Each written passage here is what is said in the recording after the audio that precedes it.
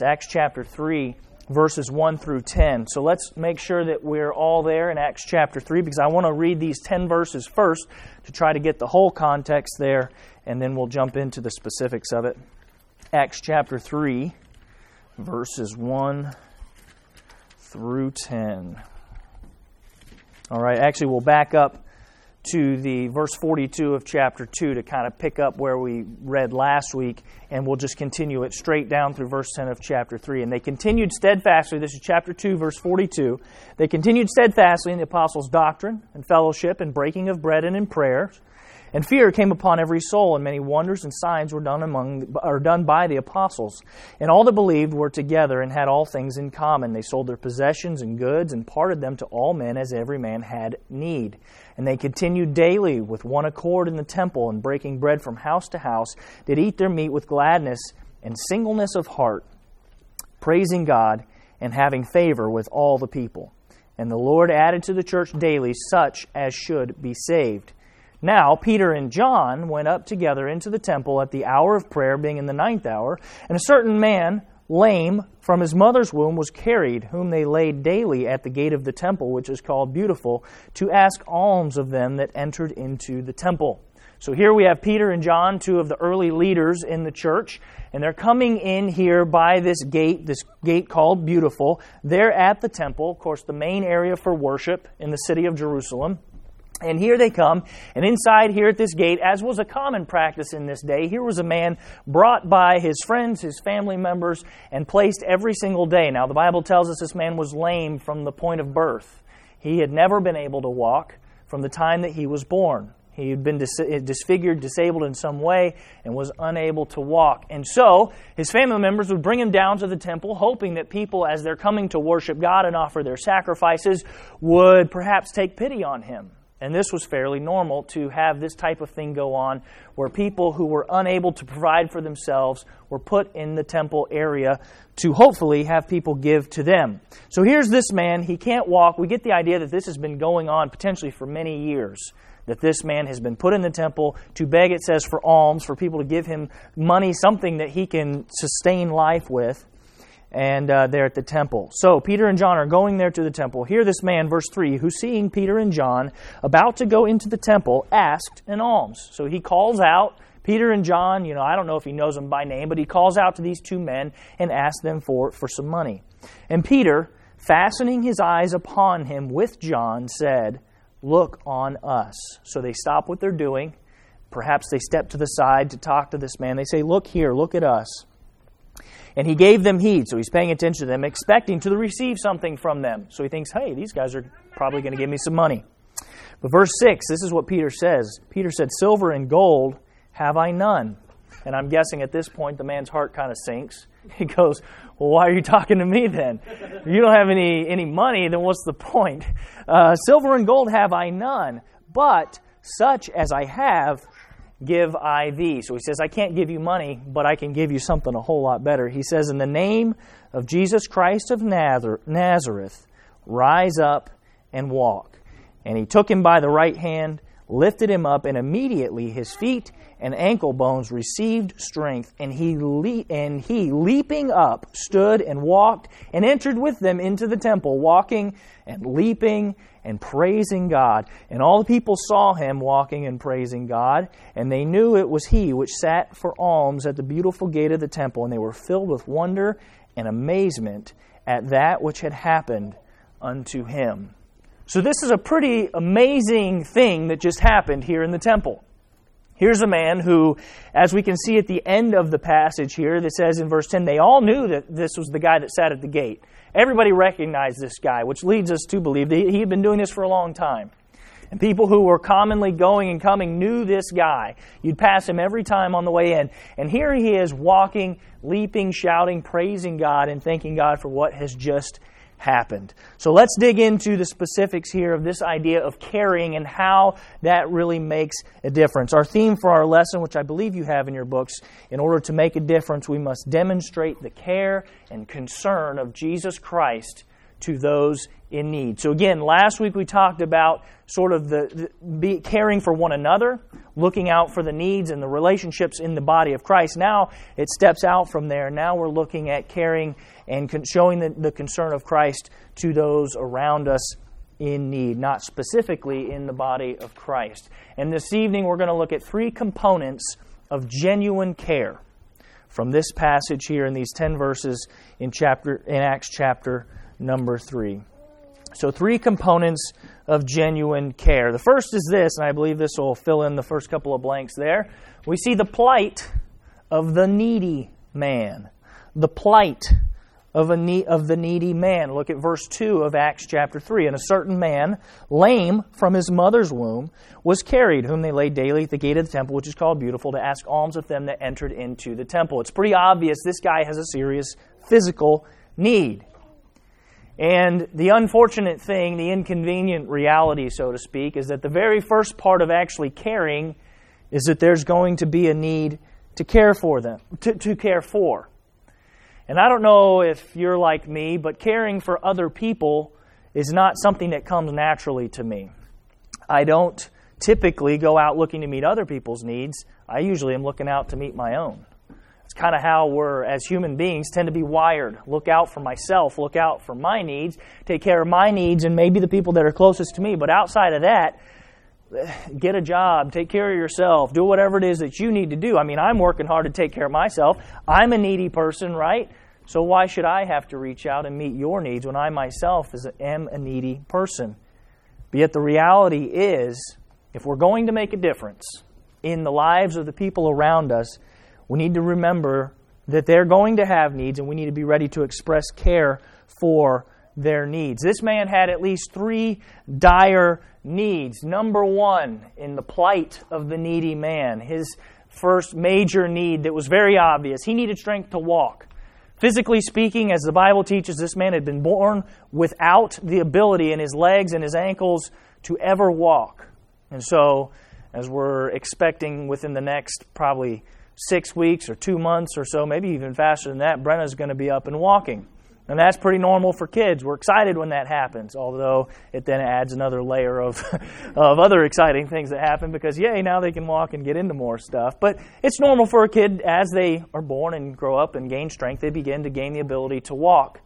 And yet pretty soon, if a baby doesn't ever actually get up and walk, we start to realize there's something wrong. And here, this man had a serious physical need in that he could not walk. He was laying there. He was helpless.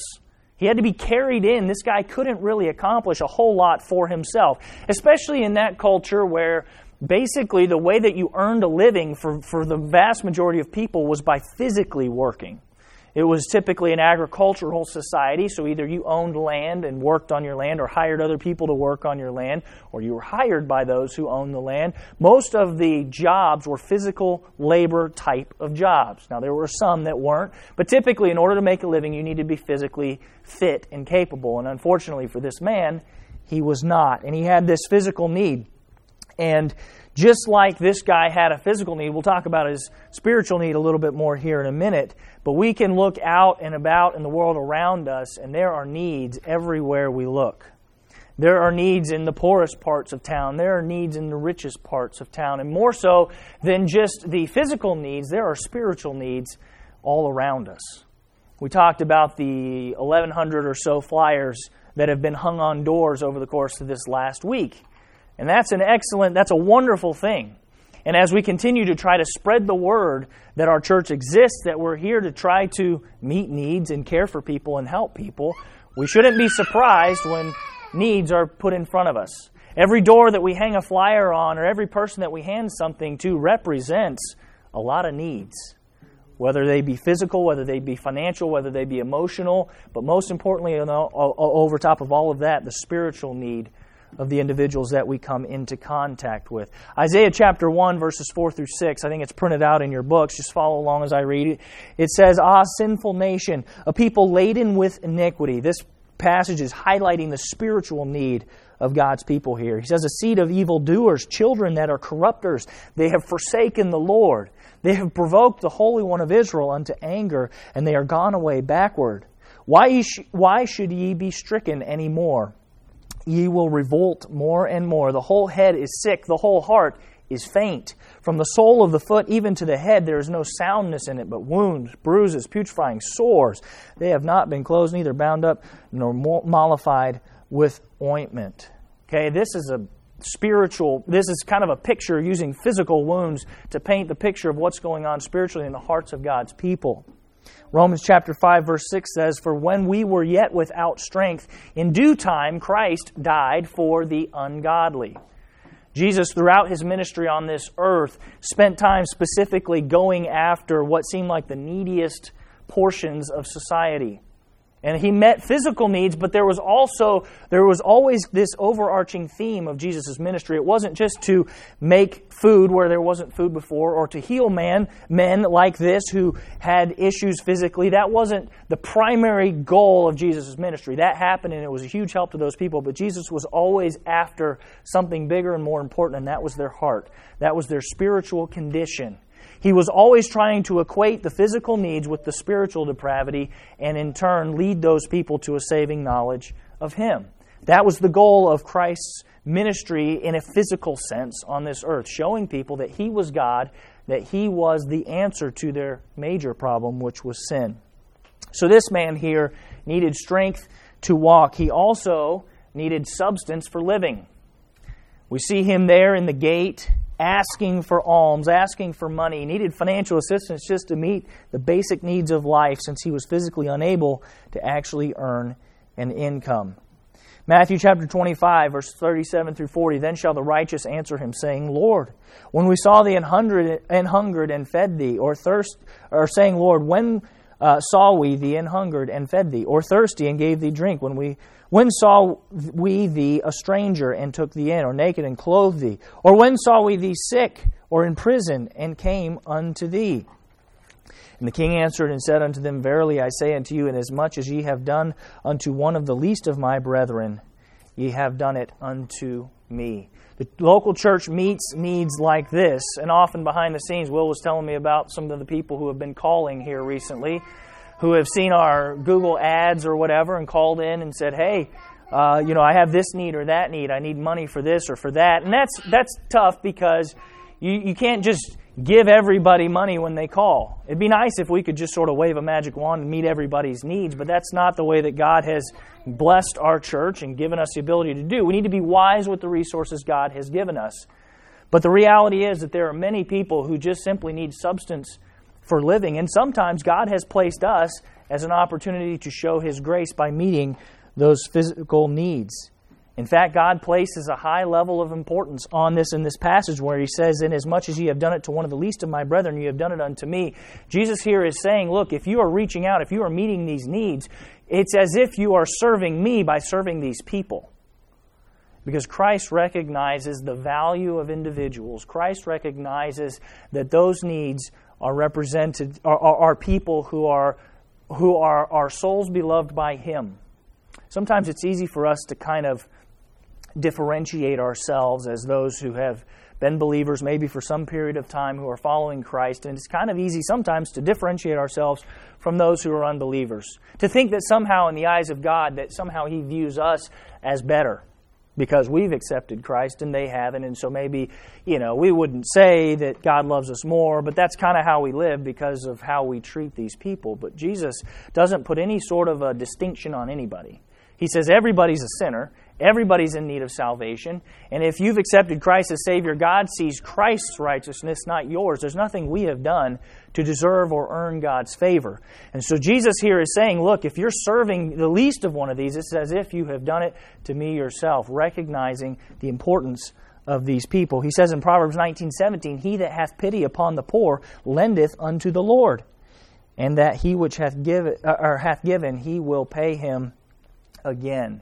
And so we need to understand that these physical needs are important to God and look for opportunities to possibly be God's hand of grace in their life by meeting these needs. But the last need here in the plight of the needy man, after he needed his physical issues met, he needed substance for living, but he also needed someone just simply to care. He needed somebody to care about him. And among all these people entering the temple this day, this man noticed Peter and John specifically. He no doubt caught the eyes of many different temple goers and encountered a variety of responses. But when he looked at these two men, an expectant hope sprang up within him. Somehow he knew, or at least it hoped, that they would help. More people than we realize are looking for a person to help, a person who will care. And God may desire to use you just as that person in someone's life this week. David described this feeling of hopelessness. Psalm 142, verse 4, I looked on my right hand, and behold, there was no man that would know me. Refuge failed me. No man cared for my soul. We talked last week about one of the benefits of being in the local church is that we have spiritual leadership under our pastor and our church leaders, people who genuinely care for our spiritual well-being, and how that is a wonderful thing that God has set up within the body of Christ. But yet somebody who is apart from Christ, who has no such structure in their life, they don't have someone who's caring for them, and people need somebody who cares. It's an incredible feeling of hopelessness if you've ever found yourself at a point in life where you feel like nobody knows who I am, nobody cares about my needs, and nobody is here to help. And David here was saying here, refuge failed me, no man cared for my soul, and what a hopeless and helpless feeling that was. I'm guessing if we were to put ourselves in the shoes of this man who was lame and couldn't take care of himself as he's sitting there and these crowds of people are going by him every single day, a few people stop and maybe give him a coin here or there. But I'm guessing there was a serious feeling of helplessness and hopelessness. Here's this guy who, through no fault of his own, is unable to take care of himself, and he's just looking for somebody to care about him, somebody to care about his life. And Peter and John cared for him that day. So, the first thing here in the three components of genuine care is the plight of the needy man. There's always a need. There's no caring if there's no need to care for. So the first big thing here is there's always a need. The second component, the pity of the caring men. There's got to be a person to show pity, to take pity on the need. And here we see Peter and John filling out that role. Acts chapter 3, verses 6 and 7. So Peter and John have stopped. They've engaged this man in conversation. And Peter says, silver and gold have I none, but such as I have give I thee. In the name of Jesus Christ of Nazareth, rise up and walk. He took him by the right hand, lifted him up, and immediately his feet and ankle bones received strength. If we're to be like Peter and John, which I believe God wants us to be, using them as an example here of God's goodness and grace and care, they first of all had caring eyes to look at the man. So many people before Peter and John that day had passed right by this guy. Physically, their eyes had seen him. They'd seen him over there. In fact, we see there at the end of this passage in verse 10 that there was a whole bunch of people that knew who this guy was. Many people have seen him. And yet Peter and John are seeing him in a whole different way. Because they're looking at him, they see him as a man who has needs and a man who needs help. And they looked and they had caring eyes to look at this man. In Christ's parable on forgiveness, the master asked the unforgiving servant, shouldst not thou have had compassion on thy fellow servant, even as I had pity on thee? That's from Matthew chapter 18. Jesus oftentimes, in a sense, could ask us the same question. Shouldn't you have compassion and pity on the people around you, just as I have had pity and compassion on you? You think about what Christ has done for us through dying on the cross, what God has done for us by giving us, meeting our daily needs, providing shelter and clothing and food and so on, and we can go on and on and on, because we know that every good and perfect gift comes down from the Father.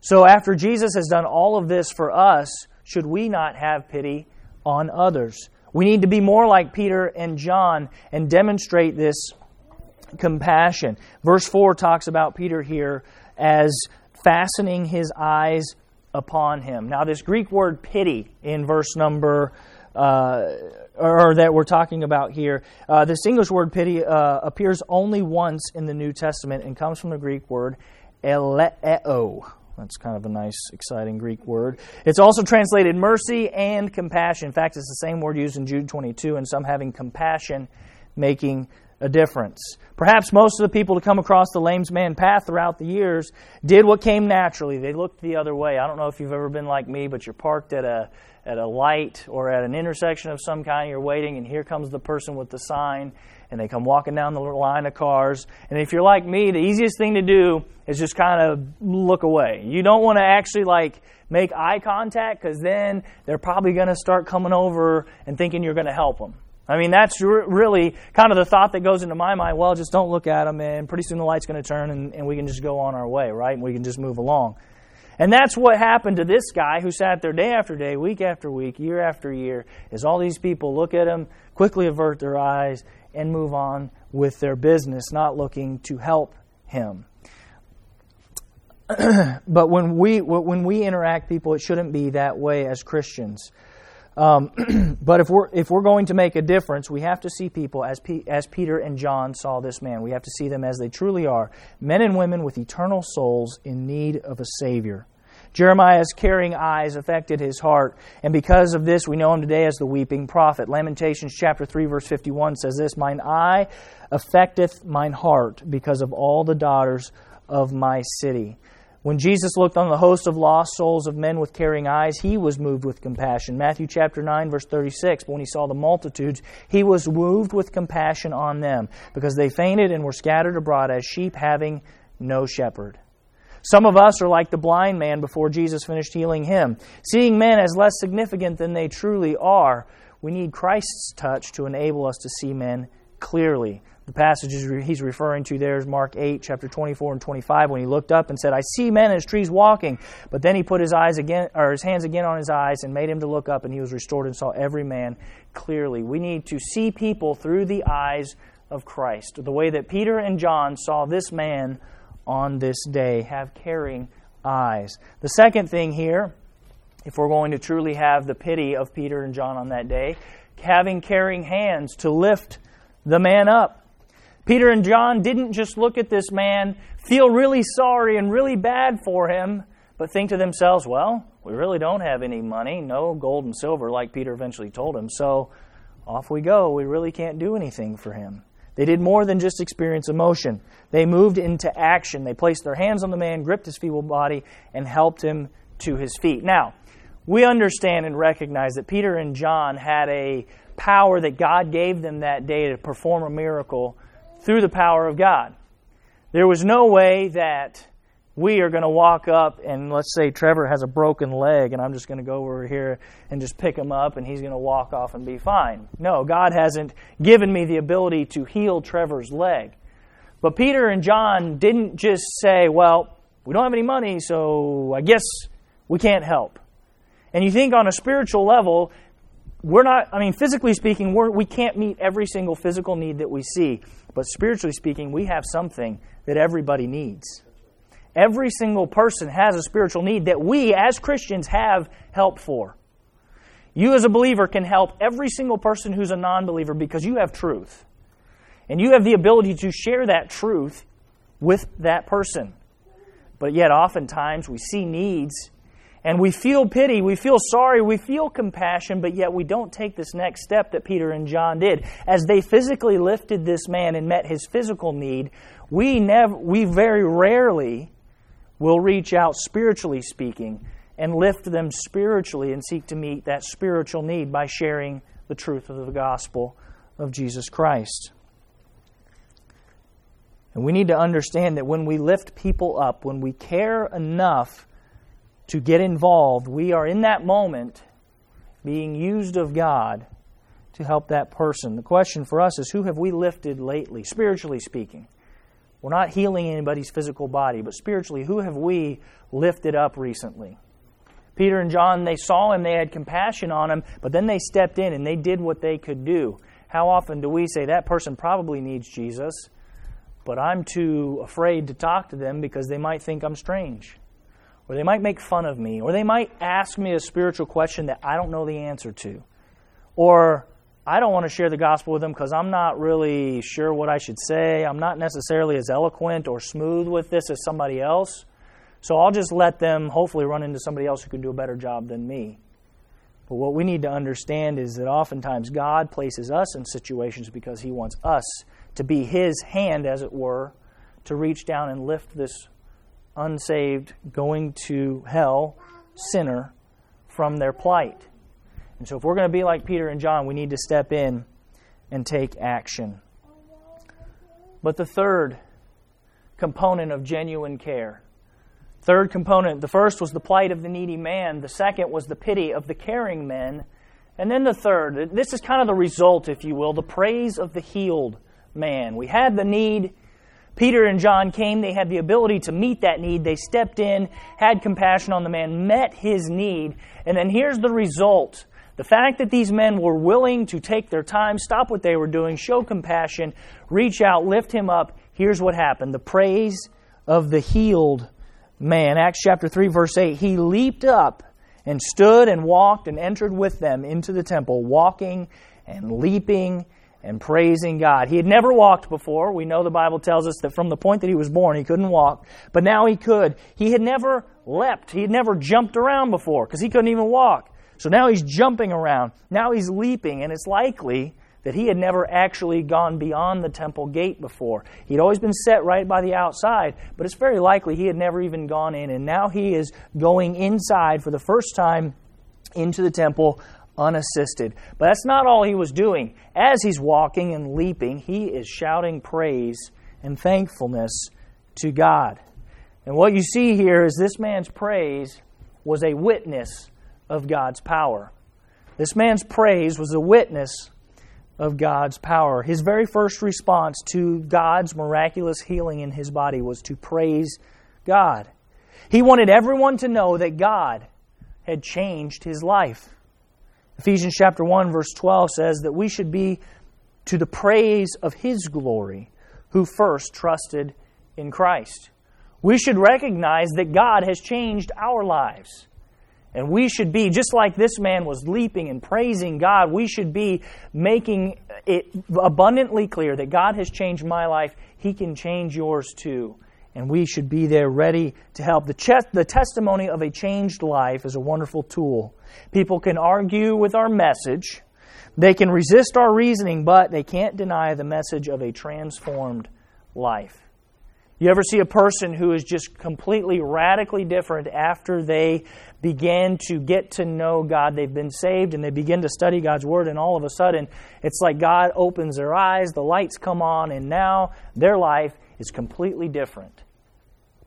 And what the truth of that is that skeptics find it hard to explain why somebody doesn't walk the way they used to walk or talk the way they used to talk, go places they used to go, do the things they used to do. People typically don't radically change who they are.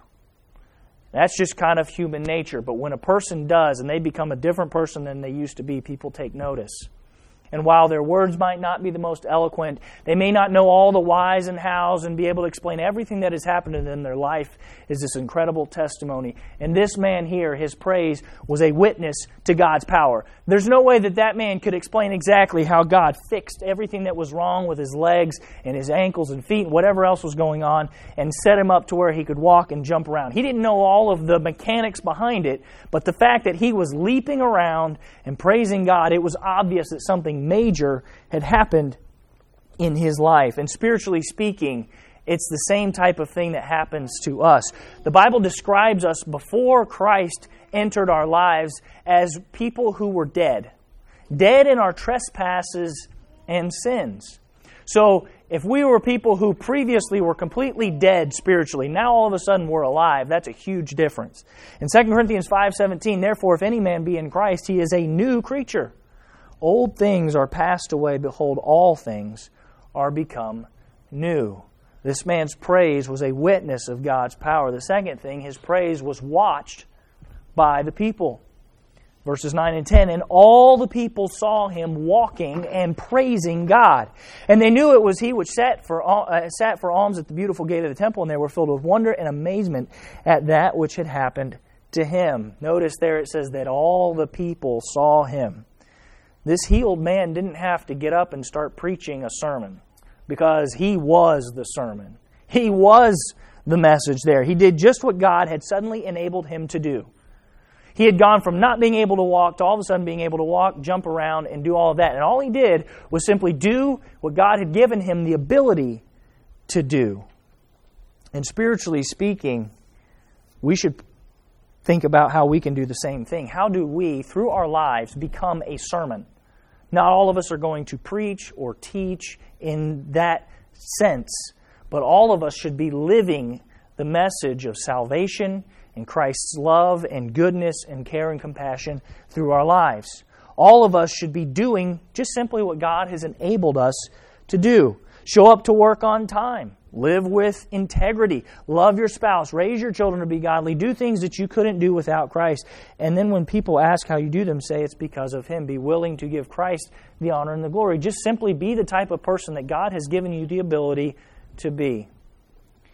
And that can be a huge influence and impact on the people around you. Yes, in case you're wondering, Peter did get around to preaching a sermon here in the next verses 12 through 26. He didn't let that opportunity pass by to preach and explain exactly what was going on here.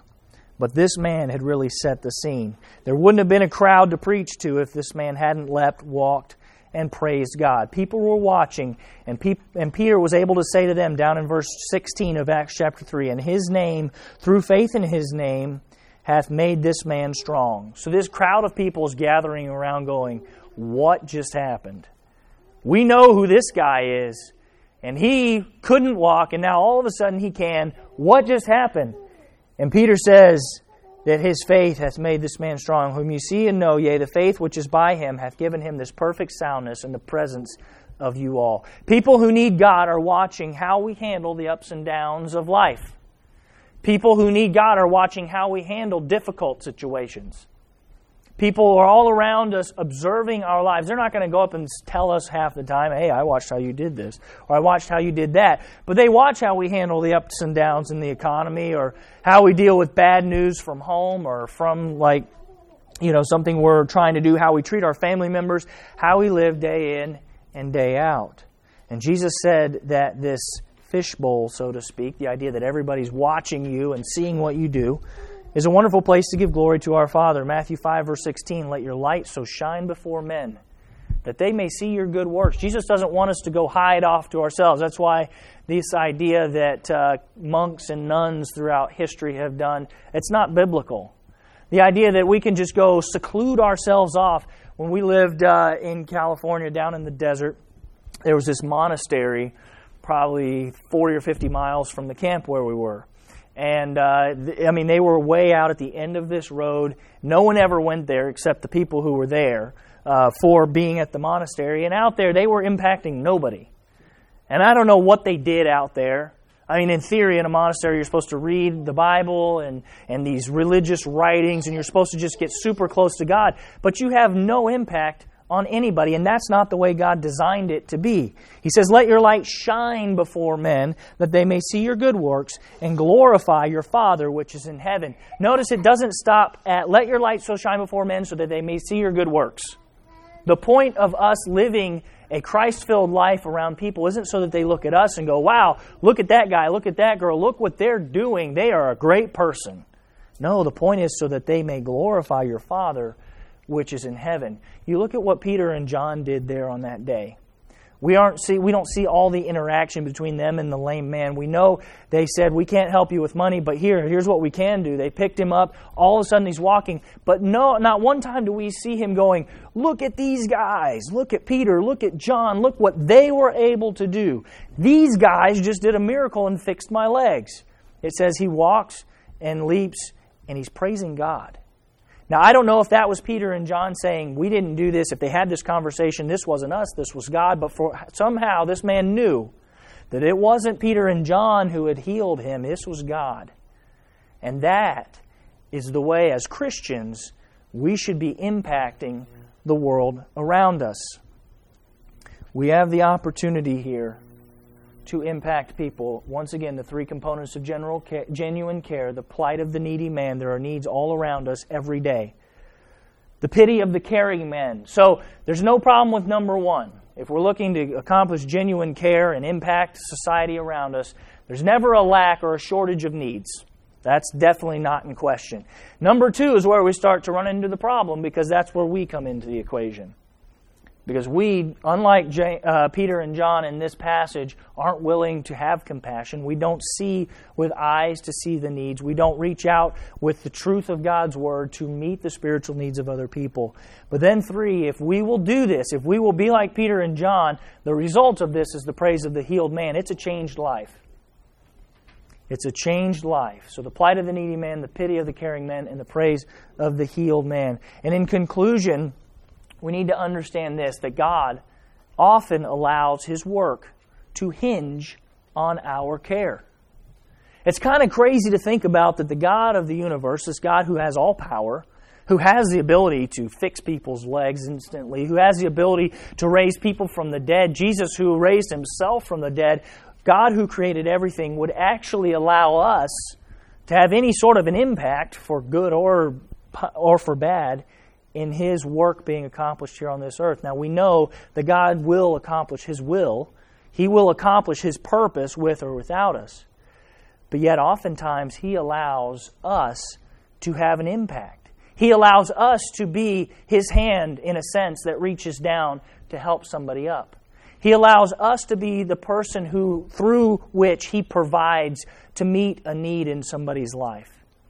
And God often allows His work to hinge on our care. So the question for us today is, who are we going to care for? It's not a question of, are there going to be needs to be met? It's not a question of, are there going to be opportunities to care? But will you care for the people that God brings across your path even this week, even tomorrow? Will you take the time, see them with the eyes of compassion and understanding that there is a very real spiritual need? Even if it seems like this person has everything together. You go, this person's far more successful than me. They're smarter. They're richer. They're better dressed. Everything seems to be fitting together in their life, but recognizing that under that exterior there is a needy heart and there is a person in need, and be willing to reach out and meet that need. Will you care to reach out to them with God's love and lift them toward the Savior? The memory verse this week, it's the verse that we closed with there, Matthew chapter 5, verse 16. Let your light so shine before men that they may see your good works and glorify your Father which is in heaven. This verse perfectly sums up this entire idea here that we've been studying this evening, that our caring makes a difference.